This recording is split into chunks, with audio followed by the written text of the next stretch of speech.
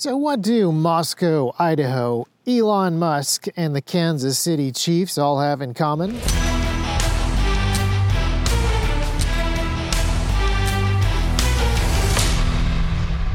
Welcome back to another T-Rex Top episode. This one is kind of topical because all of these things have been in the news over the last week, but it's also an excuse to talk about something that I've been thinking about for some time. I think these are really good analogies for a really important point that hopefully is helpful to all of us. So, quick recap for those of you who have not been following the news in all of these different spheres. You probably did see the Elon Musk interview, or clips of it, or people who were shocked that when interviewed about Disney and various other large corporate advertisers pulling out of Twitter, Elon Musk was very blunt and direct in telling them to go get lost. Not exactly the words that he used. He used extremely strong language, and people pushed back against that. Meanwhile, however, there was also something that was going on in the church space. A whole lot of modern evangelical writers are criticizing a Presbyterian pastor named Doug Wilson, who lives in Moscow, Idaho, for his tone and mood. And then there was a sports writer over at Deadspin who was attacking a small child for wearing blackface at a Kansas City Chiefs game. That one's kind of interesting because it shows just an incredible desire to just double down on things. So the sports writer posted a picture of this kid, and you could see that his face was painted black and he was wearing a ceremonial headdress of a Plains Indian tribe. And then when people pointed out that this was an extremely misleading photograph because half of his face was painted black and half of his face was painted red, not because of cultural appropriation, but because those are literally the Kansas City Chiefs colors. They actually doubled down and said, no, it's still not acceptable, it's still racism, et cetera, et cetera. And then when people pointed out that this kid actually is an indigenous child himself and his dad is one of the tribal leaders, well, Deadspin doubled down again. So I want you to remember that because we'll come back to that towards the end of the episode. Let's get back to Elon Musk. What all of these different incidents have in common is that they are really focused on the form rather than the function of the conversation. They're really focused on the flavor rather than the substance.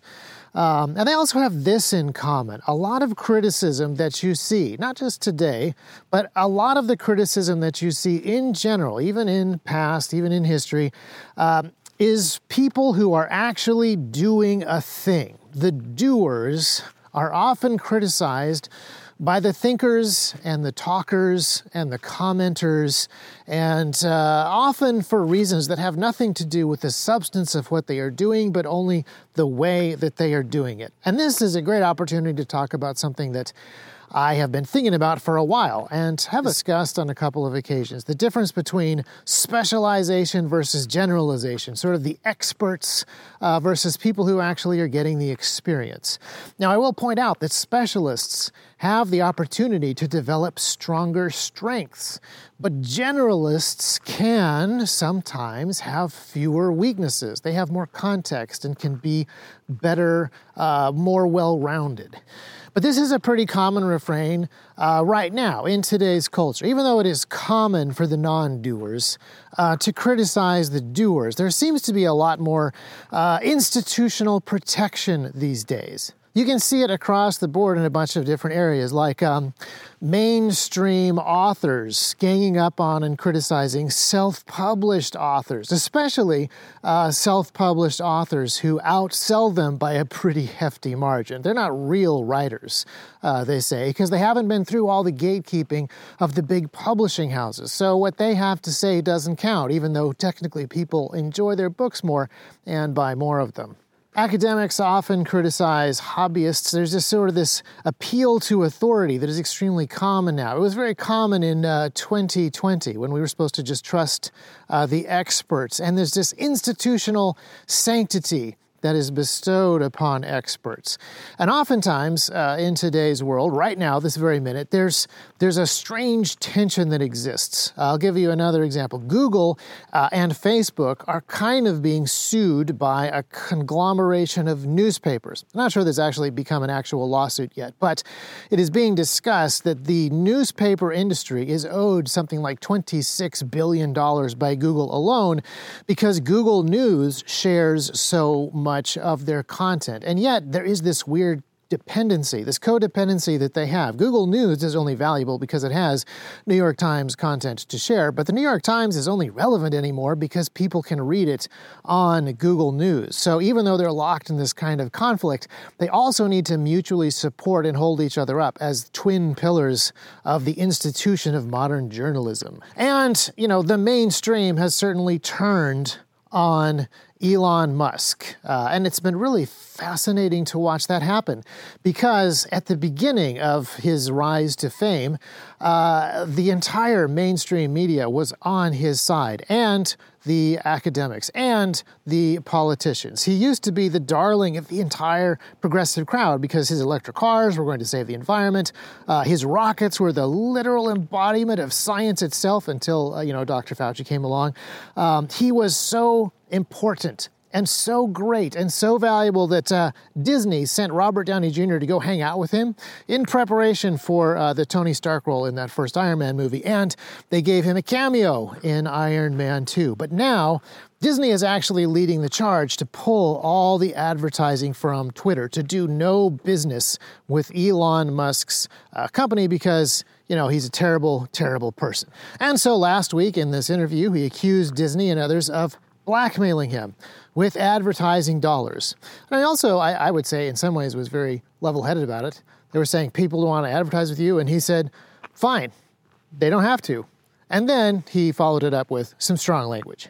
He asked if Bob Iger were in the audience, and then he directed strong language directly at Bob Iger, which outraged the entire mainstream media because he was so uncouth and he was so crass and this was so incredibly uncalled for. But again, they were talking about the word that he used, not the sentiment, not this idea of blackmail or this idea that a guy who owns a company can decide whether or not he wants to buy advertising in another company, and a guy like Elon Musk can decide whether or not he's going to tell advertisers to go fly a kite. And there's a couple of reasons that the mainstream, not just the media, but academia and politicians and folks in general, were angry at Elon Musk. Firstly, it's much easier to be angry at him for using the bad word than to really engage on this deeper argument. But the second is that they genuinely are afraid of Elon Musk. He can no longer be deplatformed in the way that they have traditionally deplatformed people.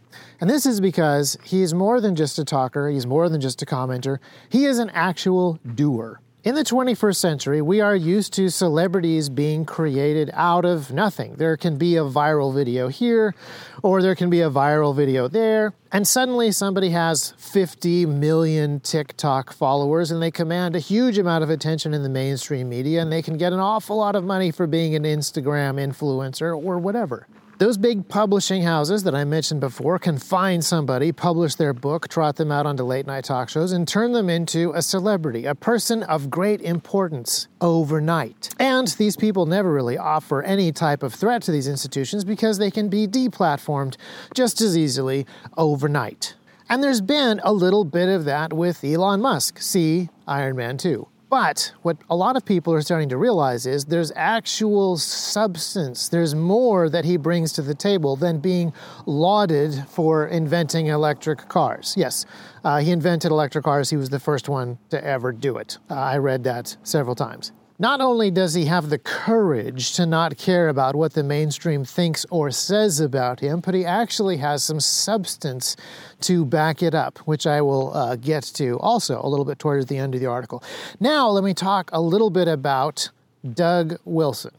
Doug Wilson, many years ago, was the pastor of a small church in Moscow, Idaho, Reformed Presbyterian, and he wrote some books and he did a bunch of stuff. And over the decades, Doug Wilson was conspicuously absent from a lot of other Presbyterian conferences, and his books were conspicuously absent from large religious publishing houses. But he published his own books, he continued to teach his own people, and now, decades later, he can no longer be ignored. And so, he is being attacked. Doug Wilson is not one of these flash-in-the-pan, instant, overnight success celebrities. Occasionally, he will have a video clip go viral, or people will stand up to criticize him, and that actually gets him more attention than if they had just left him alone. For example, this past week, Kevin DeYoung wrote an article about him and what he has built in Moscow that was, again, largely critical of mood and of tone. It wasn't quite as critical of the substance, but it also didn't differentiate between the two very well.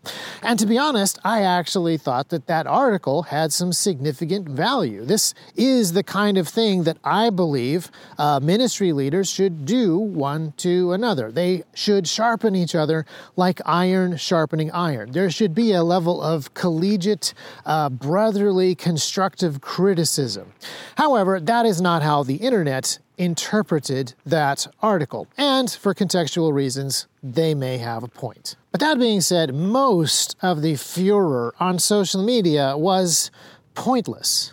Instead of thoughtfully reading the article and waiting for these two guys who have many decades of ministry and experience between them to talk through some different points of theology and application, there was just this giant bandwagon that developed. And, you know, the internet is messy. It's hard to tell if people on Twitter are angry at Doug Wilson because they hate everything that he stands for, or whether they have a couple of interesting observations to make about tone. And it's exactly the same with Elon Musk. People were outraged, but it was very difficult to tell whether people were outraged because he said a bad word, or if they were outraged because his comments proved that he was an actual literal fascist. Because, you know, after all, only a Nazi would be critical of the Walt Disney Corporation. But I want to bring up these two examples because I think that this is helpful for us to think about how we do things in internet arguments inside of the firearm community on the internet, making it very clear what it is that we are actually talking about and whether it is an in-house debate between two Presbyterian theologians or whether it is an all-hands-on-deck call Elon Musk the next Donald Trump sort of bandwagon.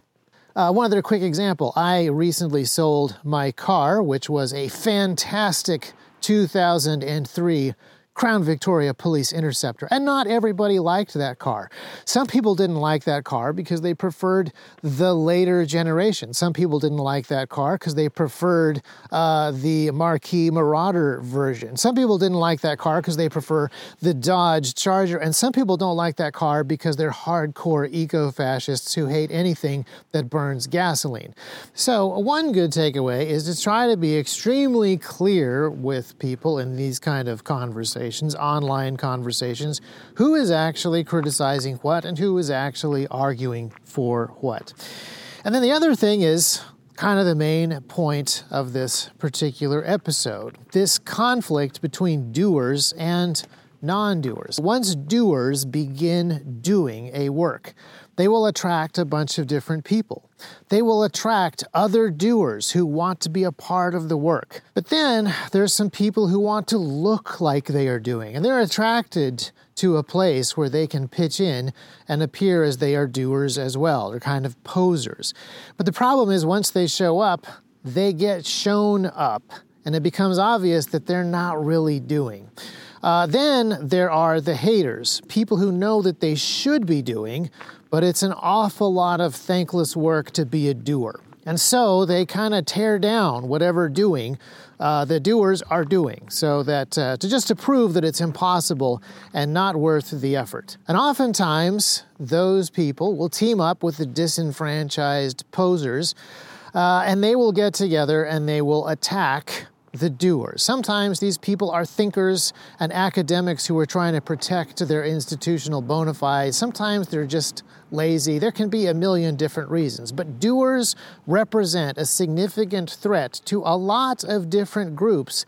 A fearful people will like the security of centralized systems and large institutions that they can abdicate their responsibilities to, because those guys will maintain the control. There's always a way to shame and deplatform people who are part of these types of systems. But Elon Musk is a little bit different. He has actual assets, and in a bunch of different ways. You may have heard him talk about the fact that Tesla isn't actually a car factory. It is technically a factory. The idea behind Tesla is not just to make electric cars that exist on government subsidies, but to experiment with and develop new manufacturing technologies and new production technologies. I've been reading a little bit about how the big car manufacturers, Ford, General Motors, etc., all spun up new factories and retooled their existing factories to make bombers and fighters and tanks during World War II. And I don't know that these particular car manufacturers would be able to do that today, certainly not with the same type of speed that they did back in the 1940s. But I kind of think that Tesla could, because they are doing this kind of really reactive experimental work and changing all kinds of different manufacturing technologies and experimenting with ways of producing really complex things in large quantities in places where there isn't enough infrastructure to theoretically be able to do that. And in addition to a bunch of amazing engineers, he also has a ton of lawyers. My brother Noah pointed out that the Cybertruck, goofy and ridiculous as it looks, is the first production car to have a completely drive-by-wire steering system, which means that an entire army of Elon Musk lawyers had to fight a bunch of regulatory battles with the United States government to get that done. And that's something that they've done with a lot of their different cars. So in addition to these factories and these engineers and these lawyers, he also has his rocket company. And even if people will not do business with his rocket company, he will still put his own satellites into space and sell internet. He will control enough internet that he can't be deplatformed from the social media company that he bought. He has assets unlike probably any other person on Earth right now. I think this is why a lot of academics and the people in the intelligentsia and other tech world people are afraid of Elon Musk. They don't have any real good control over him anymore. And I think that that's why the large evangelical institutions of Christian America are afraid of Doug Wilson. They don't have any levers for him. And he has some pretty significant assets. He's not rich or famous like Elon Musk, but after decades of rather thankless service inside of Moscow, Idaho, preaching at his local church, there are now thousands of Christians that go to multiple churches and have started multiple schools and colleges and businesses right there in Moscow, Idaho. This community is so vibrant and so flourishing in so many different ways that it is impossible for the conversation around Moscow, Idaho not to get out. And so you've probably seen on the internet a lot of conversation about Christian nationalism. I don't actually think that Christian nationalism is a phrase that originated inside of Moscow, Idaho, but it certainly is something that has been attached to them afterwards. And a whole bunch of people are talking about this. Another thing that happened last week was that James Carville, who I haven't seen in forever, was on the Bill Maher show, and he told Bill Maher that Christian nationalists were a bigger threat to America, and probably the world, than Al-Qaeda. And a lot of extremely respectable evangelical leaders said, oh no, this is damaging our respectability. Doug Wilson and his followers have gotten us called another name. But Doug Wilson doesn't care. His followers don't care. And to be honest, I don't care either. I've been called way worse things by James Carville in the past. A lot of Christians have been called fascists and zealots and racists for the last several years. So I don't actually see how this thing is supposed to have any significant sting to it. But if you remember, there's a whole lot of very highly placed Christian evangelicals. They are attached to these large publishing houses, and they have a lot of prestige that comes with it, and a lot of that prestige comes from the larger mainstream world. And that absolutely is at risk sometimes. I remember this conversation happening decades ago when Christopher Hitchens was one of the preeminent atheists in the world. He and Richard Dawkins always had best-selling books, and they were always doing the lecture circuit, and they were always being lauded as these incredibly intelligent guys who spent most of their time attacking Christianity. Well, Doug Wilson and Christopher Hitchens got together to do a little lecture circuit tour themselves, a debate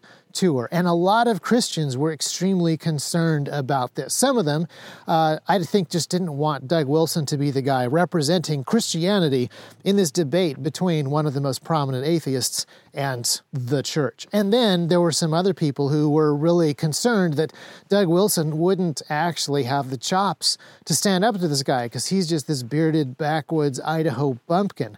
But I think that a lot of people were more concerned that Doug Wilson would actually win, that he would actually bring presuppositional apologetics to bear, like Bahnsen did, and dismantle some of these arguments, and then they would be really embarrassed. Because a lot of these big evangelical leaders, I think, really enjoyed being interviewed on NPR, occasionally having an op-ed piece run in the New York Times, being invited to the White House prayer breakfast. And their desire to hang on to this level of approval got in the way of them approving what turned out to be a really cool thing that happened.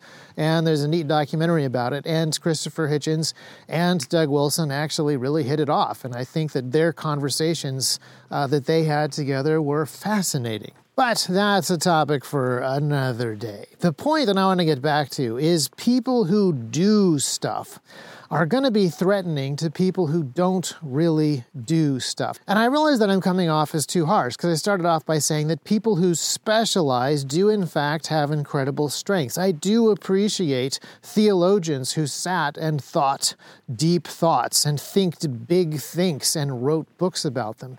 And yet, when it comes to theology or building large technological advances, there's a huge amount of value in being a generalist.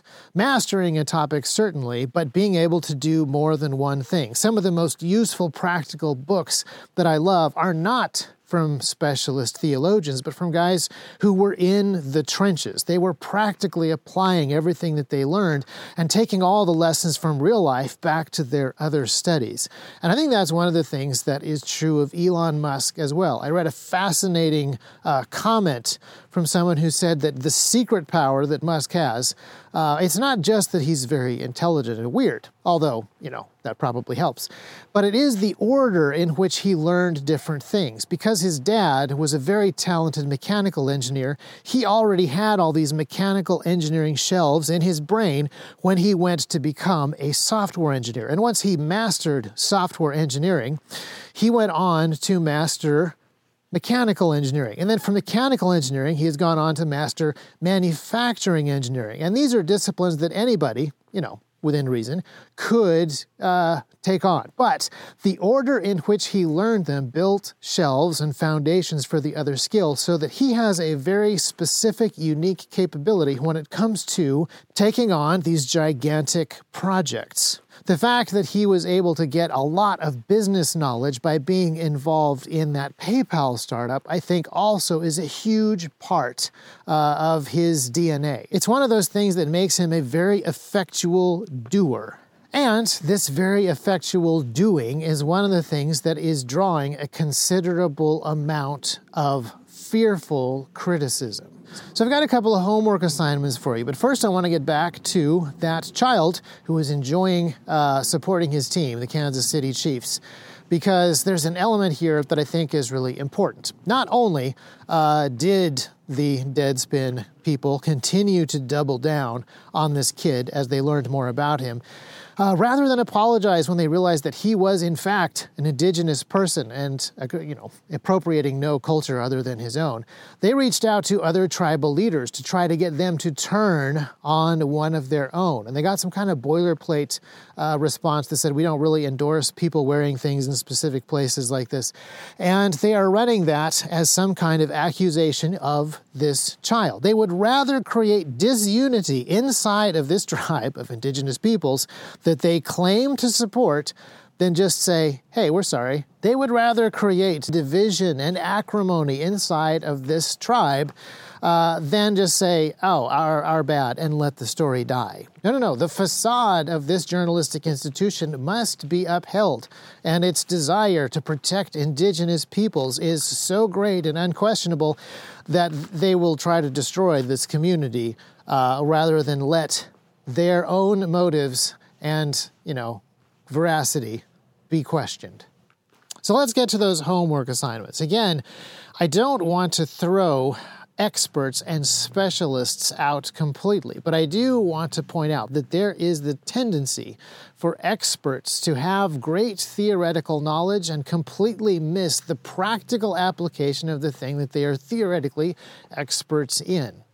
So the first homework assignment is not to get caught up in some of these arguments emotionally and then end up on the wrong side. And the second homework assignment is to be a doer. I believe that we are at a specific time in history when we have not enough doers. I don't know that we actually have too many experts and specialists, but we certainly have too many posers and too many haters.